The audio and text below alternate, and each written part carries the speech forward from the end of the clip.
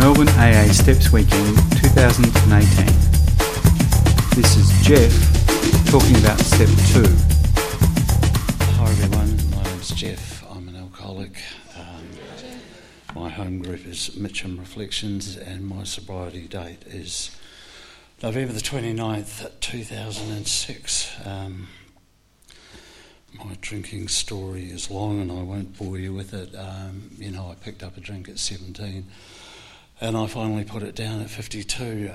Those 35 years consisted of me on a headlong run from reality, basically. I heard someone early on in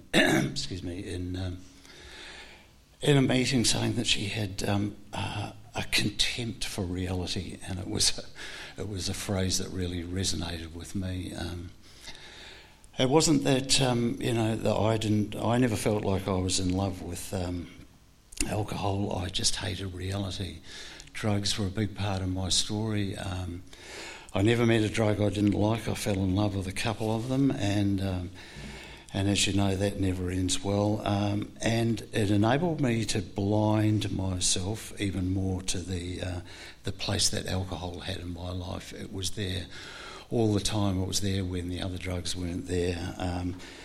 To the extent where I just thought that was just my default position, was half pissed, basically, for 35 years.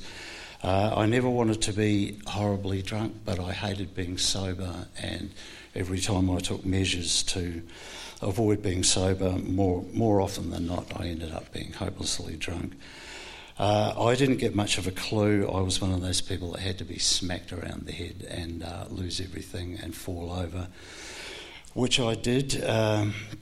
Near the end, I had a spectacular week where I had a car crash. I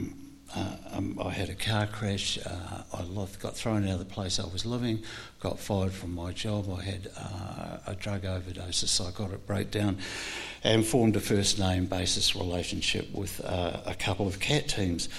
It was a big week. And I ended up in crisis accommodation, a men's shelter, basically, a Salvation Army men's shelter over in North Melbourne, where basically my life was saved. And the big problem that I had through those years was that I thought I knew what was going on. I thought I was a terrible person. I knew I had a lot of faults, but I thought that what I had was self-knowledge. And of course, this is a very dangerous illusion because I had no idea what was really going on. To the extent that, when I got in there, having been persuaded by a couple of reasonably stern women at Monash Emergency that I was an alcoholic and that it was time I did something about it, I ended up in there, and I had a counsellor who had to say to me, "You have to face some facts here, Jeff. You are a 52-year-old unemployed, homeless alcoholic." And I said, "That sounds a bit harsh." And he said, "Yes, but it's true, And this was the beginning of me, getting some idea of what was going on and his sanity. I like many of us. Wasted a lot of a psychiatrist's time while I explained to him what my problems were, and he nodded wisely and kept his own counsel. And I would describe myself as mad, and he hated that term. And I said, "Well, how would you describe insanity?" And he said, "Well, someone who's truly insane can't deal with life. They cannot deal with life on a regular basis. They can't deal with life as it is." And I didn't realise at the time, but what he was describing was complete unmanageability. I was poured out of this place. I had decided I was giving up drinking. I got into a long-term rehab, and this was my introduction to Step 2. I'd been sober a couple of weeks. You had to be sober for a couple of weeks before you went into support accommodation. And I rocked up and I met my housemate, and he said, "Well, we should go to a meeting. It's Monday night." And he just said, "This AA stuff," he said, you have to get a higher power. It can be anything. He said, I had one bloke, his higher power was a fridge. And I thought, oh my God, what's happened? I'm amongst crazy people. And I had already taken offence at the suggestion that I was crazy. So I had those two thoughts. I had, this thought, I'm surrounded by crazy people, how dare they call me nuts? And the second and more interesting thought I had was, I wonder what God will think about this. And I thought that really took me by surprise, because I had been on the run from God since I was about 15. I'm a recovering Presbyterian. Catholic joke for you there. And I'd walked away from the church. I don't want to offend any Presbyterians, but I was running from a God who I thought was just insufferably boring and uncool. And I walked away. I resigned from the church when I was about 14 or 15, and what I didn't realise was that God had just taken that resignation notice, put it in a side drawer and said, I'll just keep that for later on. And then I get in here and people tell me that I have to get a higher power. And the weird thing was I didn't have that big a problem with it. I thought it would be a problem. People who knew me said, how the hell did you get on with that? That would have been a huge problem for me, because I'd been one of those people that had been arguing against the existence of God. I thought that was my intellectual duty as a young man to play the atheist card. So the first thing I want to read was out. This was the beginning of me coming to believe that a power greater than me could restore me to sanity. I read Bill's story. I read it at Ringwood Railway Station in the tiny little big book that's totally anonymous, because it's just got a plain blue cover, so no one knew what I was up to. And I read this, this is on page 12 of the big book, where he's talking about where Ebby's come to visit him. Remember, he's been trying to give up drinking, and he's found out a little bit about it. He's been completely hopeless. He is on the piss, as it were. And Ebby turns up. He thinks they're going to have a lovely time together because they've drunk together. And Ebby turns up with the astounding and for Bill, awful announcement that he's got religion and he's not drinking anymore. And Bill's going, oh, bugger. Or words to that effect. And Bill talks about how his difficulties with coming to grips with the idea of God and Ebby. And we get to this point where my friend suggested what then seemed like a novel idea. He said, why don't you choose your own conception of God? That statement hit me hard. It melted the icy intellectual mountain in whose shadow I had lived and shivered many years. I stood in the sunlight at last. It was only a matter of being willing to believe in a power greater than myself. Nothing more was required. Nothing more was required of me to make my beginning. I saw that growth could start from that point. And I just read that and I totally identified with it. I totally identified with so much that Bill had said. Because I had done this, I had shivered in the icy intellectual mountains. As I said, I thought it was my duty to argue against the existence of God. I suffered the handicap of having studied philosophy for 2 years at university, so I'm a recovering philosopher as well. And if any of you know Steve Martin, he said something along the lines of, you do 2 years of philosophy, you learn just enough to screw you up for the rest of your life. He didn't use that exact word, but...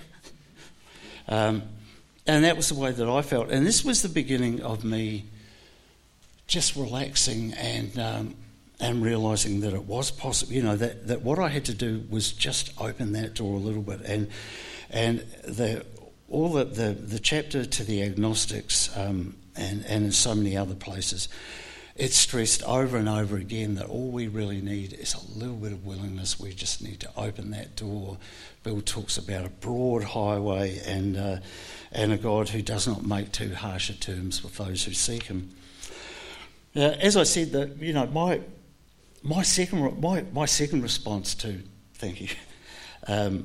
to step 2 was I bristled because as mad as I was totally offended at the suggestion that I was insane, because if I was going to be restored to sanity, that would require me to admit to being insane. And of course, you have to be truly insane to be standing there after 35 years of drinking and doing insane things day after day after day to go, how dare you suggest that I'm insane? And I had to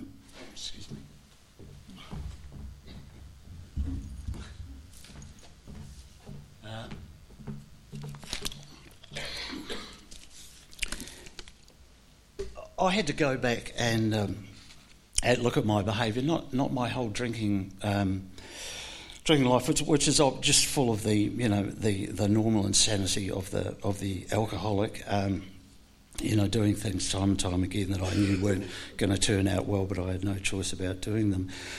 And I was thinking about this the other day. I went back to when I had given up drinking. When I ended up in the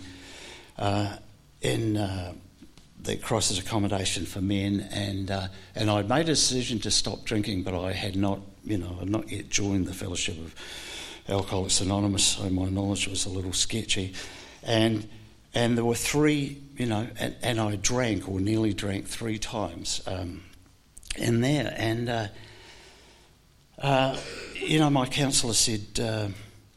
He said, look, we know people don't get this straight away. We usually factor in somebody, packing up a drink early on. And I thought, well, I'll just be obliging. I'll get that one out of the way, which I did. And, the really scary, the really scary thing about this is this did not seem insane to me. I just thought, I want to be obliging. I want to be a nice guy.